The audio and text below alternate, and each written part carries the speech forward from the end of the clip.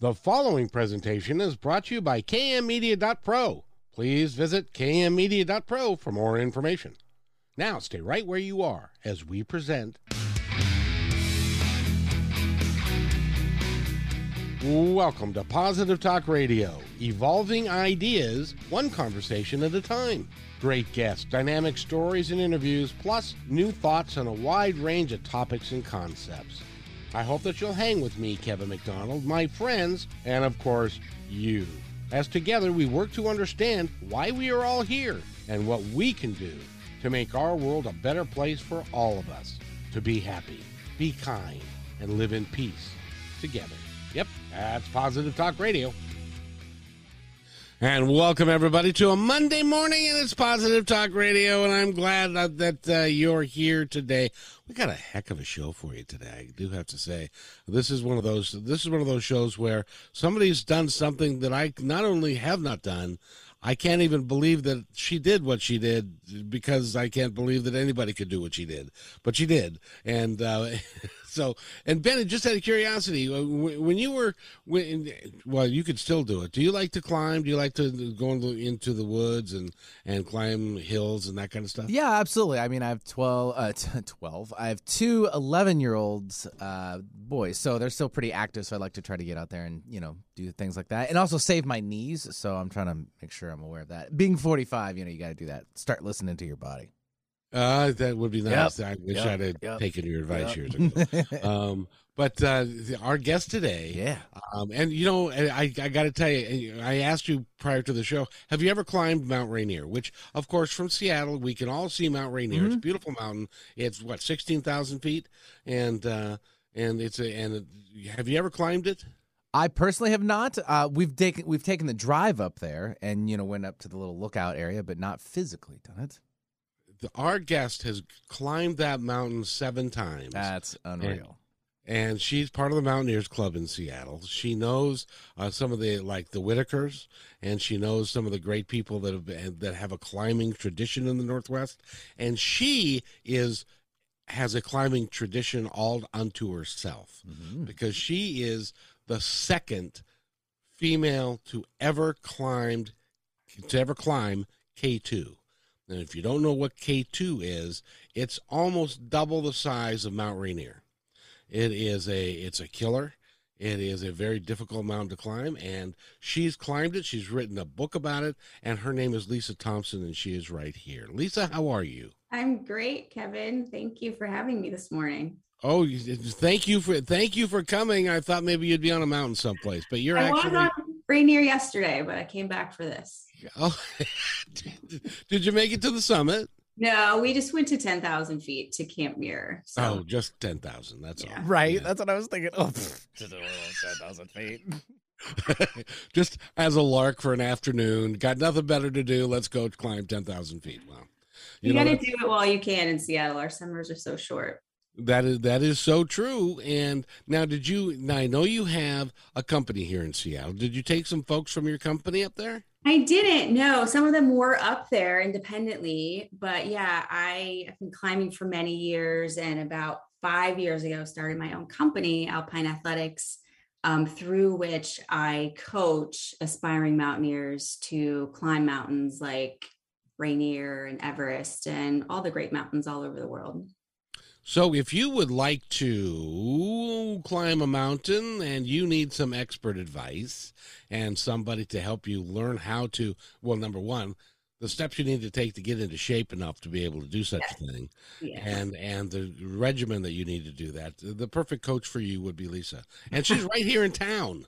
So she's right in West Seattle. So now you can call Lisa, and she can help you if you've always looked at that mountain as you go down I-5, going southbound on I-5. If you've always looked at that mountain and said, one of these days on my bucket list is to climb that dang thing, I've got the opportunity of the lifetime for you here. So Lisa, how do they get a hold of you and get a hold of your company? So you can just online check out alpineathletics.net and get a hold of me through there. I'd love to chat. I give lots of advice to people too, even if you're thinking about climbing a mountain and you're not sure what the right next step would be for you. I love to just talk about mountains and geek out about gear all day. So if you have questions, even if you're not interested in coaching, I'm happy to help guide, provide some advice, just chat about mountains. So yeah, alpineathletics.net. That's alpineathletics.net. And I highly encourage you to mountain climbing. You might think is a enjoyable thing, and it can be fun, but it also can be extremely dangerous if you don't do it right, and you don't have all the gear that you need, and the advice and the coaching that gets you there, and the leadership in your group. All of that plays a role, doesn't it? It absolutely does. I think so. I climbed Rainier. I attempted Rainier. That was the first big mountain that I climbed. I attempted it in 2008, was not successful. Came back in 2009 and did Summit. And every mountain I've climbed since then, I think it's just, I learned so much every time I'm out there about all of the things that need to come together just perfectly to be successful. And one of the things I realized that first time on Mount Rainier was that this is so much more than just a physical pursuit. There's this really significant piece of success in the mountains that's mental, that's believing you are strong enough to endure. Like you said, Kevin, it's hard. It's not going to be easy and fun every single second. And so a big element of climbing any mountain, I think, in any sort of discipline, whether you're rock climbing or mountaineering, is having the mental strength and capacity to get through those tough moments. So it's really a culmination, I think, of physical, mental, and then what I call tactical, which is understanding the route, knowing the risks, having your gear super dialed, being with a great partner or a great team. All those things have to come together. You have what I term, and this is a new term, and not a lot of people are using it. But you have what I call authentic grit. I'm going to start using that. I like it. What authentic grit is to me is that you recognize that, number one, you're going to be excellent. You're going to be the best that you can be, whatever that looks like for you, but you're going to be the best that you can be. You're not going to give up. You're not going to turn back when you can go on. And you have got a shining example of that because you were on K2. And by the way, K2 is an absolute killer. It kills people every year. And you were on K2 and you had a decision to make at one point. Could you talk about that a little bit? Yeah. So K2, a little bit of background. So I'm the second American woman to summit that mountain. I summited in 2018. And it is in Pakistan. It straddles the border between Pakistan and China. It's the second highest mountain in the world, Mount Everest, of course, being the first. And even though K2 is about 800 feet shorter than Mount Everest, they, in my view, are not even in the same league in terms of danger and difficulty and risk. And so I had summited Everest in 2016, and I felt like, I think I just have a little bit more, I can push myself a little bit further in the mountains. And I'm always very careful about the mountains I choose to climb. I'm sort of a nerd about picking a mountain that I feel is going to push me, push my skills, push my capability, but not cross this line where, like you said, you're sort of out beyond your skill or ability. And so though there were some differing opinions about this, I really felt like K2 was the next logical step for me to take in my climbing career. And K2 is unrelentlessly steep from the second you leave base camp. It is much, much more remote than most of the mountains in the Himalaya. So comparing it to Everest, for example, at base camp on Everest, you can get Wi-Fi and there's an ER and, there are commercial helicopters that will fly, up to 26,000 feet and rescue you if you need that. And none of that exists in Pakistan. It's very remote. If you need a rescue, you're relying on the Pakistani army. There's, you're very far away from definitive medical care if you should need it. So it's it's much more challenging logistically, and the weather on K2 is just notoriously fickle. So it's known for these just monster storms that seem to come out of nowhere. And because of the terrain on K2 and its steepness, it's very prone to avalanches, and it's also very prone to rock fall, just to errant rocks that start, hurtling towards you as you're climbing. So it is a very, like you said, Kevin, it's known as a killer mountain. I don't know, the stats sort of vary depending on how you're counting, but it's maybe 10 times more dangerous than Mount Everest. So it was not a hugely popular decision amongst my friends and family in 2018 when I decided that I wanted to attempt this mountain. But there was just this, and maybe it was authentic grit. There was this part of me that believed that I was capable of doing it and believed that it was the right thing for me to do. And getting to the moment you mentioned, Kevin, I legit wanted to quit every day. Like, it was just unbelievably hard. I wasn't sure if I was capable of delivering what that mountain required of me as a climber. And there was a moment on a feature of the mountain called the Black Pyramid, which is about 25,000 feet. And it is sort of a vertical cobble of rock. It's not a smooth rock face, but it's very cobbly black rock. And there's sort of ice and some melting snow. And if I look below me, I can see miles all the way down to base camp. So I'm literally sort of dangling there, in the air, hanging on a rope and relying on that rope and the gear. By the way, I just want to mention, that sounds just like a hell of a good time. It's like going to a New Year's Eve party or something. It's just, oh man, I can't imagine. Yeah. Keep going. And it was incredibly hard. Like you said, it was not a walk in the park anymore. And I questioned why am I doing this? Why am I risking myself in this way? What am I trying to prove? All of those thoughts were going through my head, and I allowed myself to kind of get lost in this fantasy of, I could descend, I could quit right now. I could reverse my direction on this rope. I could be down to base camp, later today. I could fly to Islamabad and sleep in a bed and have an actual shower and sit down and eat a meal in a restaurant next week. I just let all that play out, which was not super healthy in that moment.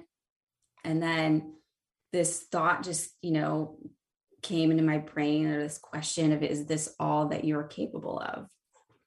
And I had to really pause to answer that.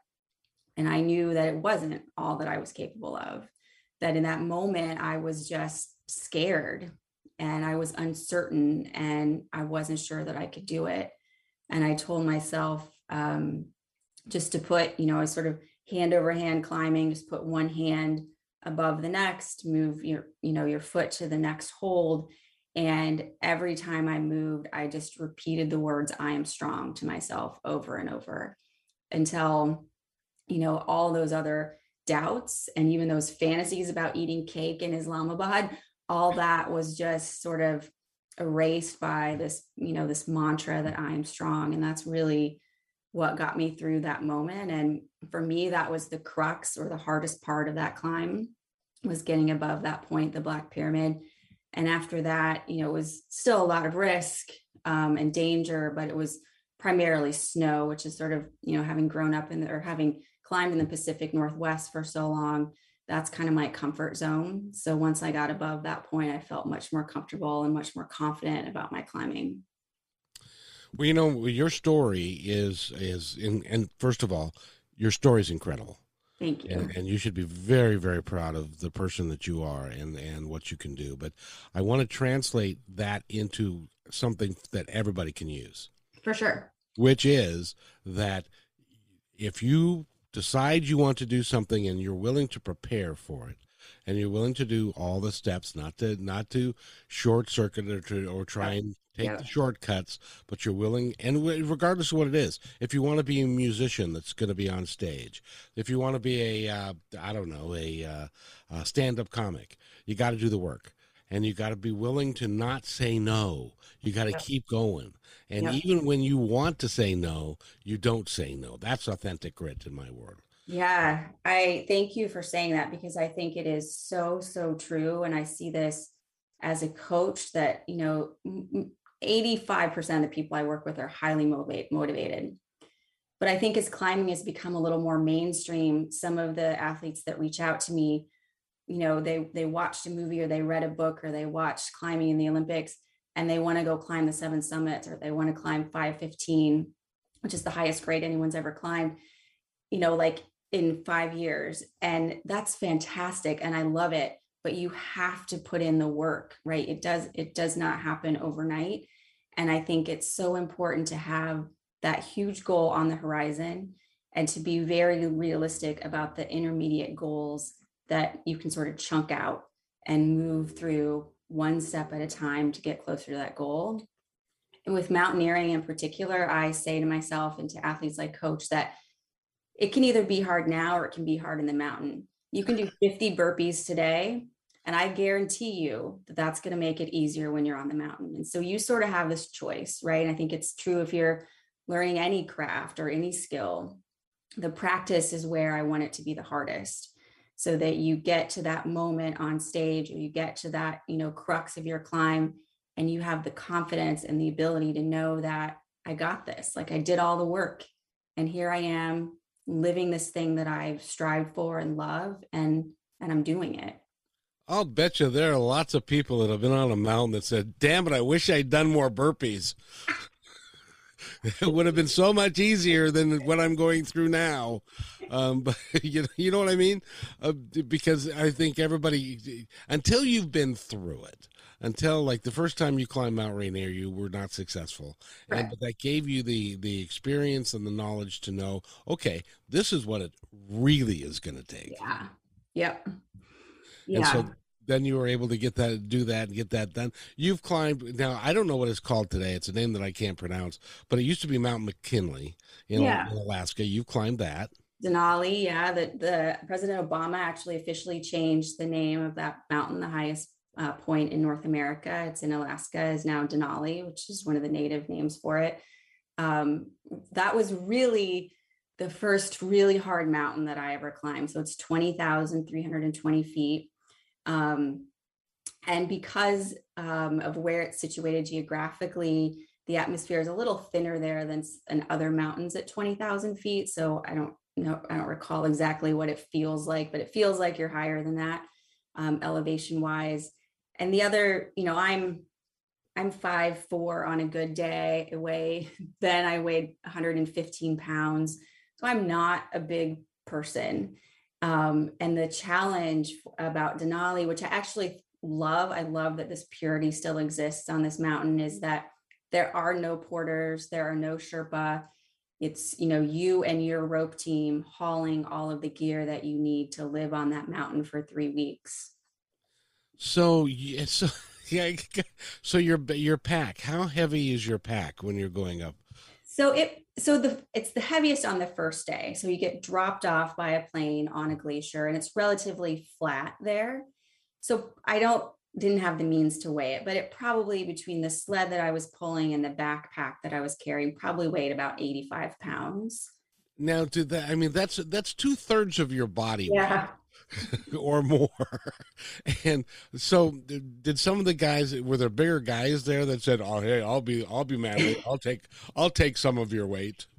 Well, so I was the only woman on my team, and I was so adamant, I still am adamant about, contributing equally as a team member. So even if they had said, let me carry that for you, I wouldn't have let them, because I just felt like we're all in this together. And I agree with having one another's backs, but, I felt like I was capable of hauling that much weight.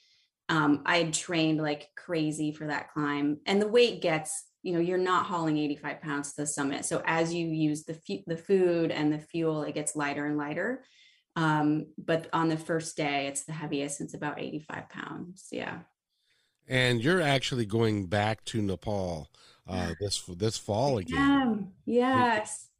Super excited. What are you going to climb this time? So what I'm most excited about climbing this fall is a mountain called Cholatsi, which is about 6,800 meters.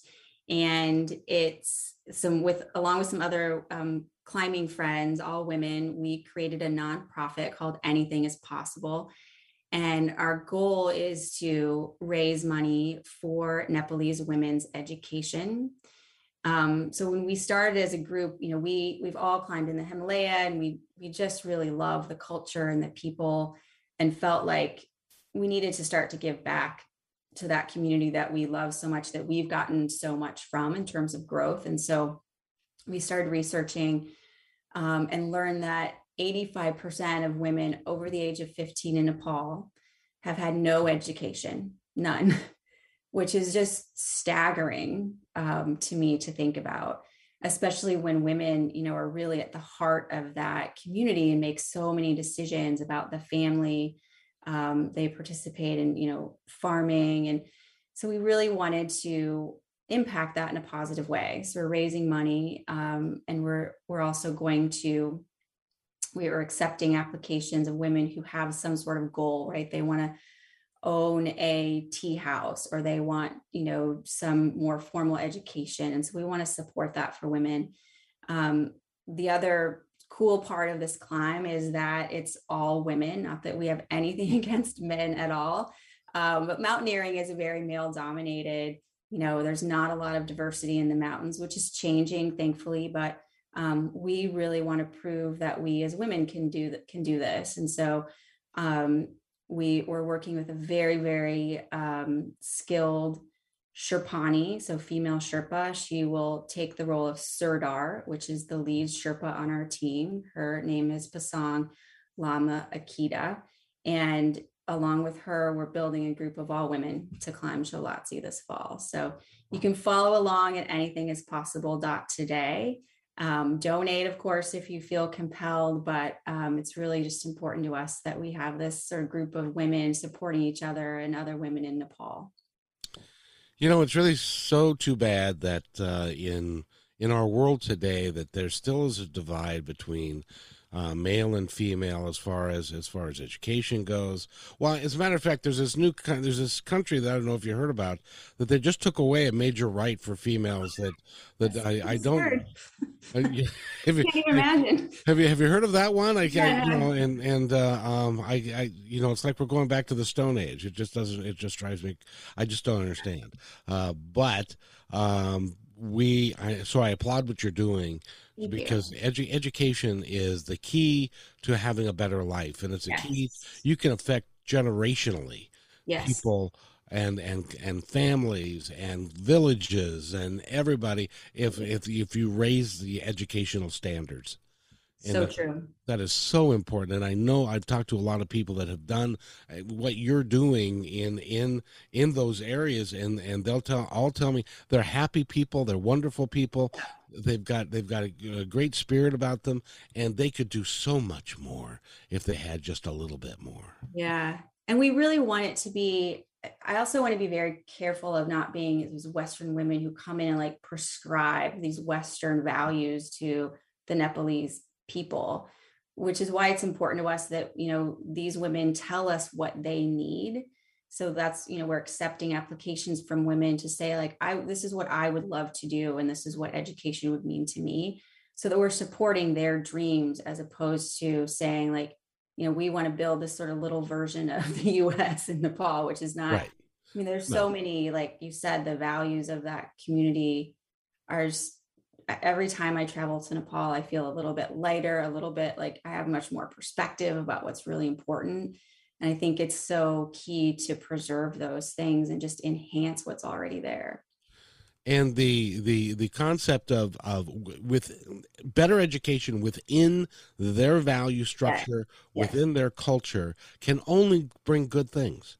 Absolutely true. Into their own culture. And so it's not like you're the great big white women that are going to come and save everybody. Yes. It's you're trying to help them live their lives however they choose to live them a little bit better. Absolutely. Yeah. Thank you for saying that, because I think it's a really important distinction. And congratulations. I think that's awesome. So if someone would like to, now it's probably too late if you want to go climbing this fall. It's probably too late because you're probably not anywhere near in as good a shape. But if somebody was and wanted to join your group, how would they do that? Yeah, you can check out anythingispossible.today. You'll see the current team there, as well as, if you're interested or feel compelled to support the Women of Nepal, you can offer a donation there too. That would be great. Please dig into your pocket and help this cause. It really is a really cool cause. And by the way, we're talking with Lisa Thompson. If you want to go to Lisa's website, go to lisaclimbs.com, and that you could find the book there. Buy it from her website. You can get it from Amazon and everybody else, but I think she makes it a little bit more if you buy it from her website. And so do that. And we need to take a break real quick. But if you want to give us a call, if you'd like to talk to, pick the brain of a world, and I'm not kidding here, guys, a world-class climber she knows the Whitakers. She's part of the Mountaineers Club in Seattle. She is one of the premier climbers in the world today, and she's with us for the next half hour or so. If you want to give us a call and talk to her, do that, 425. And she's local. She's in West Seattle, so you can almost shout at her. 425-373-5527 or 888-298-5569. We need to take a quick break, and we will be right back. More with Lisa Thompson and the book Finding Elevation, Fear and Courage on the World's Most Dangerous Mountain. We'll be right back. Do you believe in the combination of brain work and spirituality? Her grace and sense of humor have made Allison Roberts highly sought after. She's a cognitive behavioral expert with natural intuition. Allison has guided thousands of people all over the world to find their internal power. Visit ALLYSONROBERTS.com for your free guided meditation today.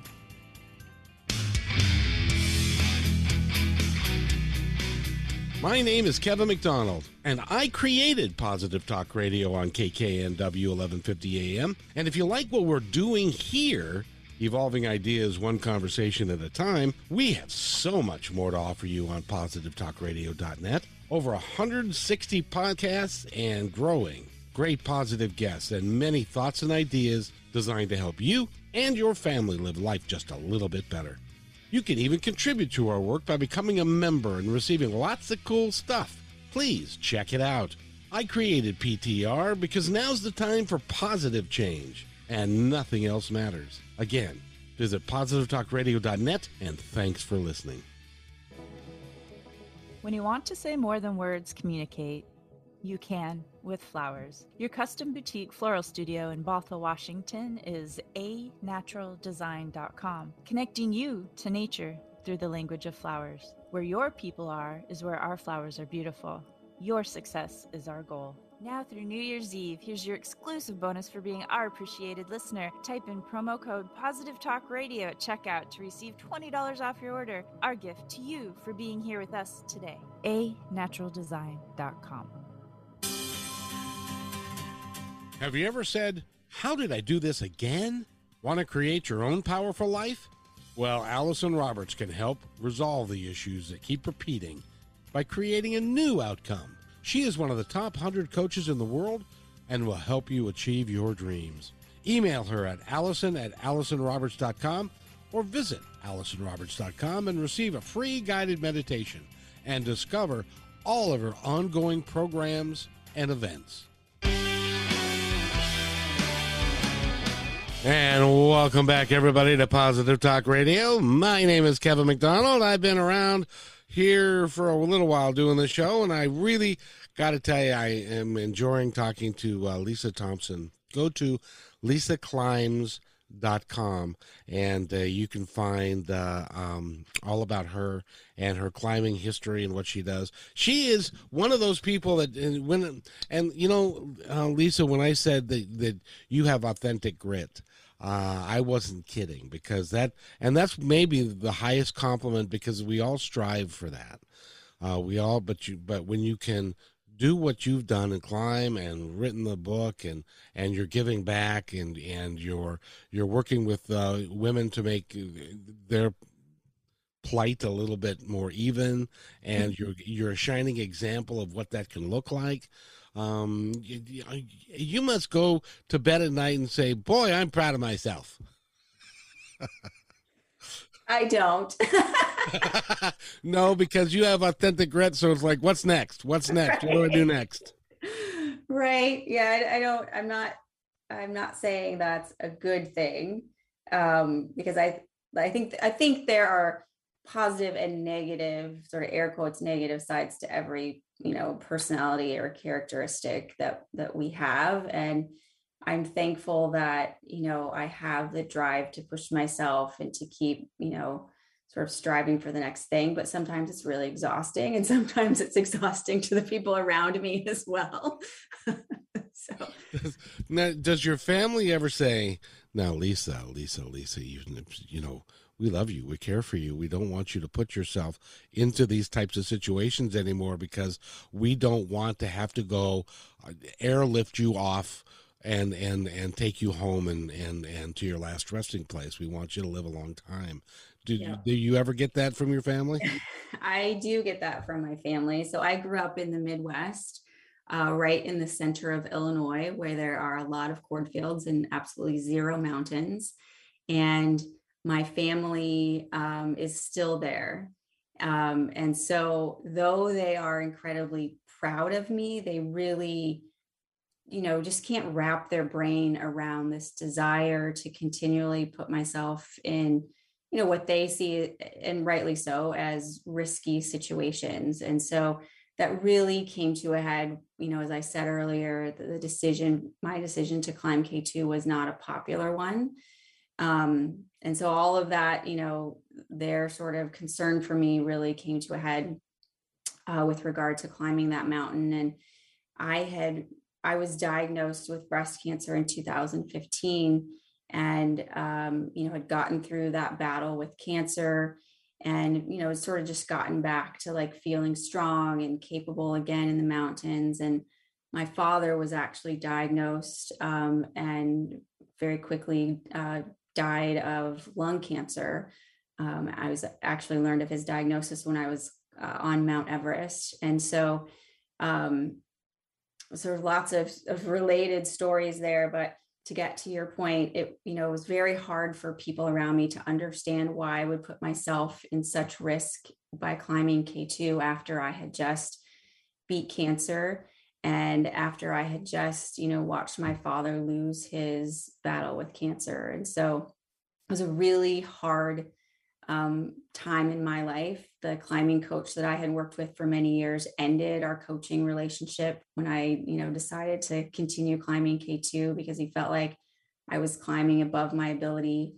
So I felt like I didn't have a lot of support. I didn't have a lot of cheerleaders, a lot of people in my corner.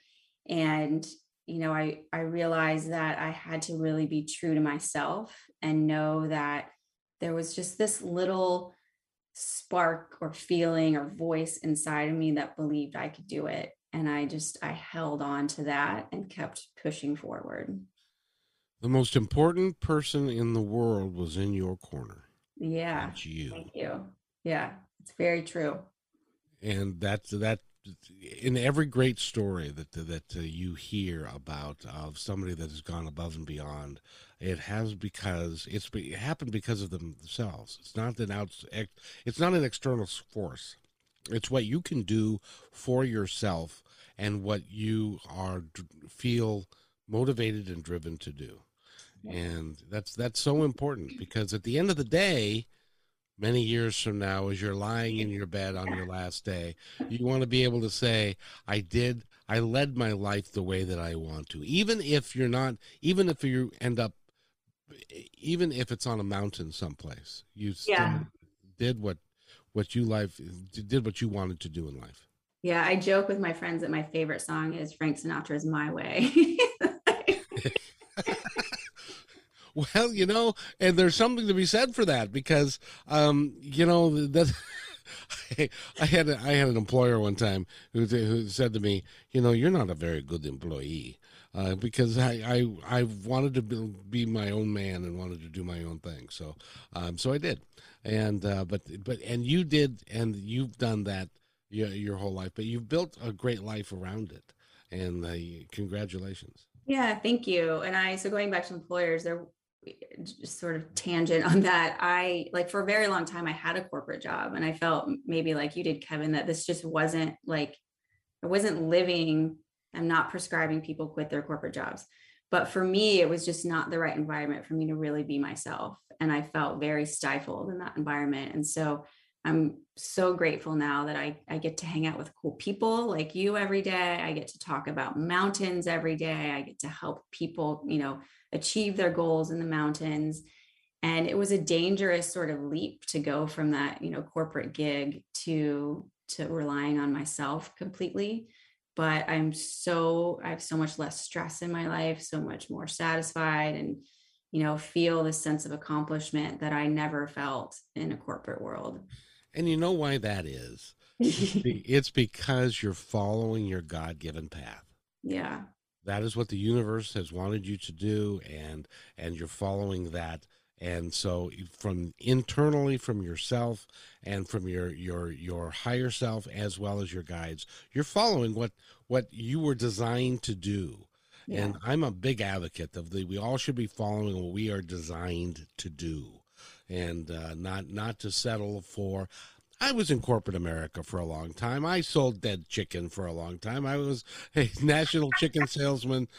I could walk into a vice president's office and sit down. I played golf, with these guys a lot and all that kind of stuff.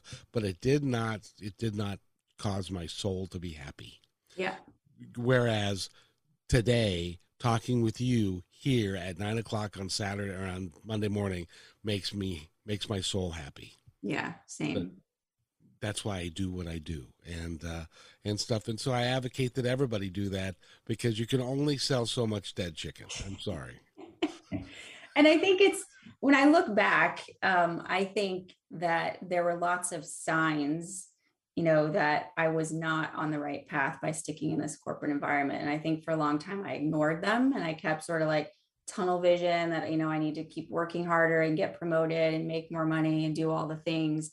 And I really think, today I'm grateful for cancer, because it's one of the things that I feel like was just a big sort of, bonk on the head. Like, you need to wake up, girl, and look at how you're prioritizing your life, who you're surrounding yourself with, how you're spending your time and resources. And in the moment when I was, diagnosed and going through treatment, I did not feel this way, but having the perspective of several years, now I can say that, cancer helped me get some of that perspective and put things in a more reasonable order for me. What's interesting about that is that I would like to think that we're all smart enough to be able to figure that out without having the universe step in and create, I wasn't. and to create experiences for us that lead us down the right path. It's like, okay, well, there are some negatives here, but at the end of the day, when we get done with the 50,000 foot view, which is like when you are on Mount Everest and you get the 50,000 foot view, you really do get the 50,000 foot view, because you can see all the way down on a good day, and you can see what everybody's doing, and you have an idea of what's happening around you, rather than being stuck in the trees where you see one tree ahead of you and one tree behind you. So that's really important that you have that 50,000 foot view, because now you have a design, and your guides and the people around you are making that happen for you, and it's continuing to happen for you. So it's and sometimes you have to have a negative experience in order to make those changes to make you happy. You do. Yeah, you do. And I always say mountains teach me things. I think it's one of the reasons that I just keep going back and back and back. And that was very true for me. In 2015, I attempted a mountain in Nepal called Manaslu. And it was to be my first 8,000 meter peak. And so there are only 14 mountains in the world that are higher than 8,000 meters. And so it's a really big deal to be ready to climb one of them. And For those among us that may not be into meters, that's So slightly over 24,000 feet. Yeah, close to 26,000 feet. Yeah. Whoops. There goes my math. So 26. So it's 10. So look at Mount Rainier as you're driving down I-5 and add 10,000 feet At to that. 12,000 feet. Yeah. 12,000 feet. 12,000 feet. And so it's almost double the size of Mount Rainier. Yeah, it is, which is hard to imagine. You know, when we see Rainier driving down I-90, it's just this behemoth, and it's still 90 miles away from us. So it's hard to imagine things bigger than that. But yeah, there's only 14 mountains in the world that rise above 8,000 meters. And it was, really big deal for me.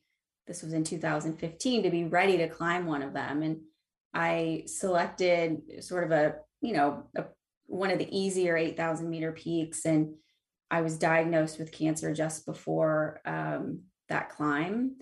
And was very fortunate that it was caught early, and I had a bilateral mastectomy, and going back to being stubborn, I still 8 months later chose to climb. And I wasn't 100%, but I had my doctor's support. I sort of, they sort of said, like, I don't have a reference. None of my cohorts have a reference to know if you should go climb this mountain so soon after, having a mastectomy, but here's my cell phone.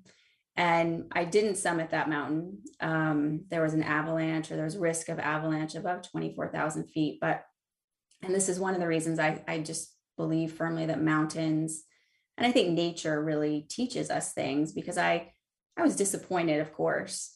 But once I got home and sort of thought about it, I realized that what I learned from that mountain, from climbing, as much as I did of it, was probably more important than standing on the summit, because I knew it just solidified for me. And, sort of having the perspective of looking back at cancer, I just really realized that life is fragile, and that it's up to each of us to define the lives that we will lead. Nobody else should do that or gets to do that for us. And, that really sort of charted the course for the rest of my life. Having, had that realization, it allowed me to put a lot of things in perspective. Thank you for sharing that. That's a big deal, because a lot of us are scared to make that decision to go do that. We want to. We truly want to, but we're frightened that we can't make a living. There's all sorts of reasons why we can't do it. But you are a shining example of somebody that said, okay, well, I can do it because I have authentic grit. That's my favorite word for today. Thank you. Well, I was still scared. I mean, I'm still scared every day. Of course you are. Fear is, there's so many analogies with fear being in the mountains. And I think a little of it is a good thing. I think a little of it kind of keeps you on your toes and moving. And in the mountains, it keeps me aware of the environment, what's changing around me. But too much of it, just like you said, can be stifling, right? It sort of keeps you stuck in the position that you're in. And I think it's just, for me, it's been so important to look out and see what my goal is. And some days it's like, I'm just going to take this one tiny step to get there. I'm going to make one phone call today. I'm going to post something on Instagram, because maybe that, gets a little more interest in my book or my company. Other days I feel like I accomplish a lot, but I think it's just important to always put one foot in front of the other and keep moving towards that goal. That's the only way to be. That's the only way to, and quite frankly, it's the only way to be successful, because every successful person that I've known failed miserably many times, and before they became an overnight success. My favorite is the Beatles were a traveling band for 8 years, and then suddenly they were an overnight success. Yep. I want to make sure that everybody knows this is Lisa Thompson that we're talking to. She's a world-renowned mountain climber. She go to lisaclimbs.com and get the book Finding Elevation. It's about fear and courage in the world's most dangerous mountain, which is her climb on K2. She's got a company here in town which is called Alpine Athletics. Alpine Athletics. If you want to go, exchange some information about equipment, about style, about fitness and nutrition and all of that stuff. She's there for you. And you also coach people, don't you? Yeah, so I coach people through Alpine Athletics, and I focus my coaching really on 3 areas. There's obviously a very big physical component to climbing any mountain. There's this mental component, which we talked about a little bit, and then there's the tactical side, which is just making sure that you understand the route and the risks, and your gear is very dialed. And I think one of the things that makes me unique as a mountaineering coach is that I focus on all those things. I want people to be very, very holistically prepared when they step foot on a mountain. And I've climbed most of the mountains that I coach people to summit. And so I've literally been there and know what it's like we were saying, to haul 85 pounds on Denali, or I know, what it's like to walk up horrible scree on Aconcagua. So I think it's very important to be focused in each of those 3 areas so that you're really prepared before your climb. Has anybody ever come into your facility and said, I want to climb a mountain? And then you said, okay, this is how you start. And then you got to do this. And then they go, perhaps, maybe, no, I don't think so. Have you ever had somebody turn around and walk out the door and say, geez, I can't believe all that stuff? Most people, I have had a few people, and it's happening more frequently now because climbing is becoming more popular. I've had a few people who, they're just like, they're interested in it, right? They heard about it or watched a movie and they want to start doing it. And so it's actually really cool to me to like work with someone who's just has that like endless curiosity about something, and is, like you said, Kevin, also willing to do the work, right? You have to, I think, pair those 2 things together to really be successful. Yeah, most of the when you start talking about the the W word, a lot of people are I don't want to work that hard, right? But the rewards can clearly outpace the cost of doing something like that, because when you're standing at 26 now, when you're at 26,000 feet, do you have to wear oxygen? Yeah. So 26,000 feet is about the point where people start to breathe bottled oxygen. And there are many, many alpinists who choose not to, and that's great for them. I happen to love oxygen, and so I want as much of it as I can possibly get. I can't imagine. There was a point on Mount Everest, if we have time for another quick story, where I actually ran out of oxygen.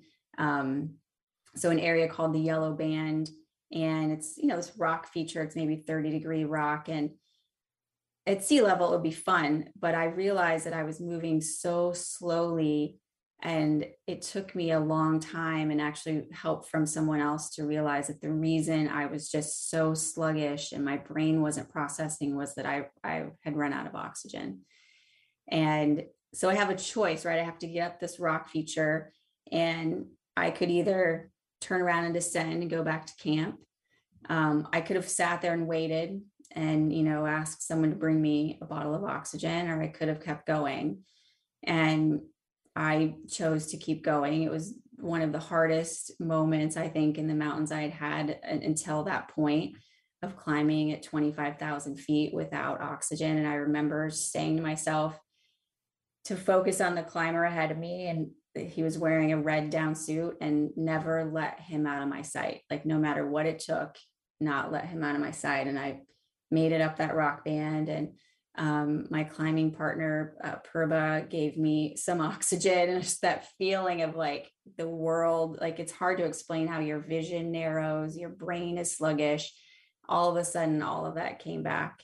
And so that sort of solidified for me that I have no desire to climb without oxygen. It's great that people who do. But yeah, 26,000 feet is about the point where you start to wear it. Well, when you get to a point where your brain starts to not function correctly because you don't have enough oxygen, that's when I would draw the line, because that's dangerous. That's how people get hurt. It is dangerous. And, especially in that scenario where I had been breathing oxygen until that point. So my body was only acclimatized. It was only used to breathing oxygen at about 21,000 feet.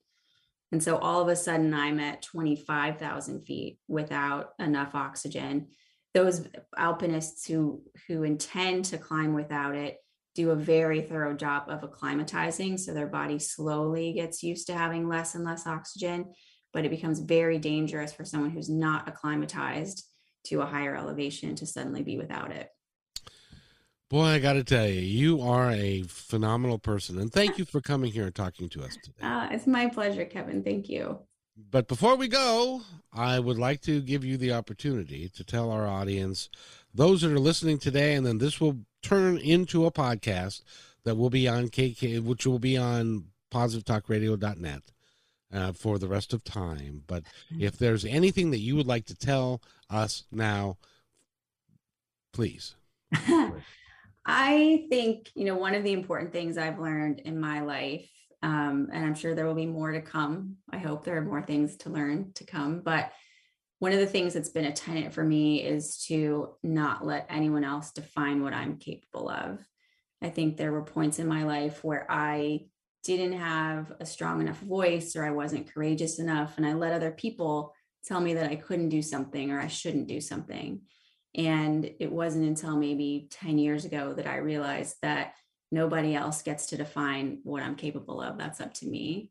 And it's up to me to define how I'm going to do that in this world. And so if there was one takeaway for listeners, I think that's an important one. I couldn't agree more, because it is the biggest decisions that you make in life come from within. Yeah. And it isn't mom and dad. Mom and dad may want to protect you from yourself. Or your friends and family may think you're nuts. But if you believe in something wholeheartedly and you're getting the signal from inside of yourself that this is what will make you happy and this is what you should do, then by all means pursue it to the best of your ability. And not to give up. Absolutely.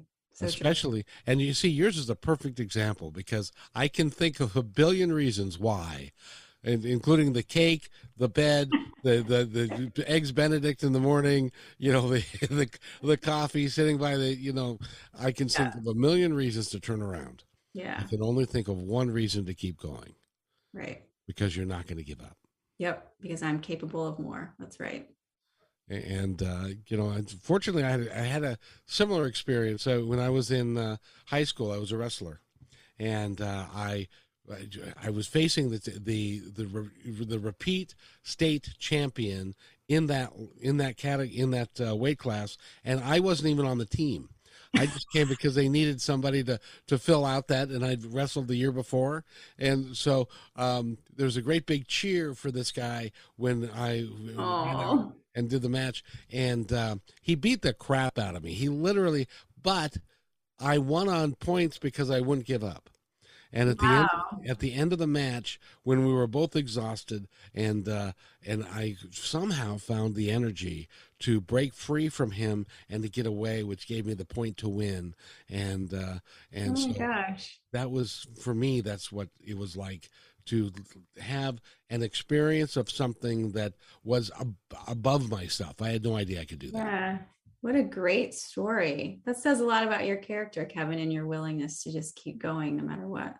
That's why I created Authentic Grit. I was going to say, I think maybe you have some authentic grit there. I does, because I'm not giving this up. I'm not. I do this on the podcast. I do this because I love it. I love talking to. I love bringing people like you to others that I can put you up and show you as an example. This is what it can be like. Mm-hmm. This is the life that you can have. Is it all cupcakes and rainbows? No, you've survived cancer. Your dad passed away. You've had some tough moments in time, but you're still here. Yeah. And you're not going to give up. Right. And you're going and you're helping people, and you're doing all the good things. And so, will you come back and talk to us some more? I would love to. Yeah, maybe right after I get back from Nepal in November, we can talk about that climb. I'd be happy to. I would love to have you on and talk about how you did and how the ladies did, and some of the and how the folks that you help in the village. That'd be super cool. I'd love that. Yeah, I would love to have you come and do that because you're phenomenal and you're local and there are like Lou Whitaker and his brother Jim Whitaker, yeah. Jim, they were climbing legends around. They certainly are. Yeah, on the first team to summit Mount Everest, first American team. Yeah, really cool. There's just such cool climbing culture in Seattle. And are they still with us? Yes. Yeah. Good. I didn't know. Yeah. So if you go to the Mountaineers Club, I used to be. At one time I was a building services manager there for about a minute and a half. Oh, cool. Yes, but so go talk to them, and they've got lots of literature there, and there's all kinds of stuff. Great climbs, yeah, and it's great. It's a great organization in that if you're curious about climbing, you can join and sort of matriculate through their climbs and their courses. It's a great way to learn. Absolutely. By the way, again, we've been talking with Lisa Thompson. Go to lisaclimbs.com and get the book, Finding Elevation. It's a great read. You'll enjoy it and find out all about her. Donate to her cause. If you've got the means, please do that. And I'd like to thank everybody for being here. We're going to be back Wednesday afternoon at 4 o'clock. And I hope that, by the way, take care of each other because, each other's all we got. We'll see you Wednesday at 4.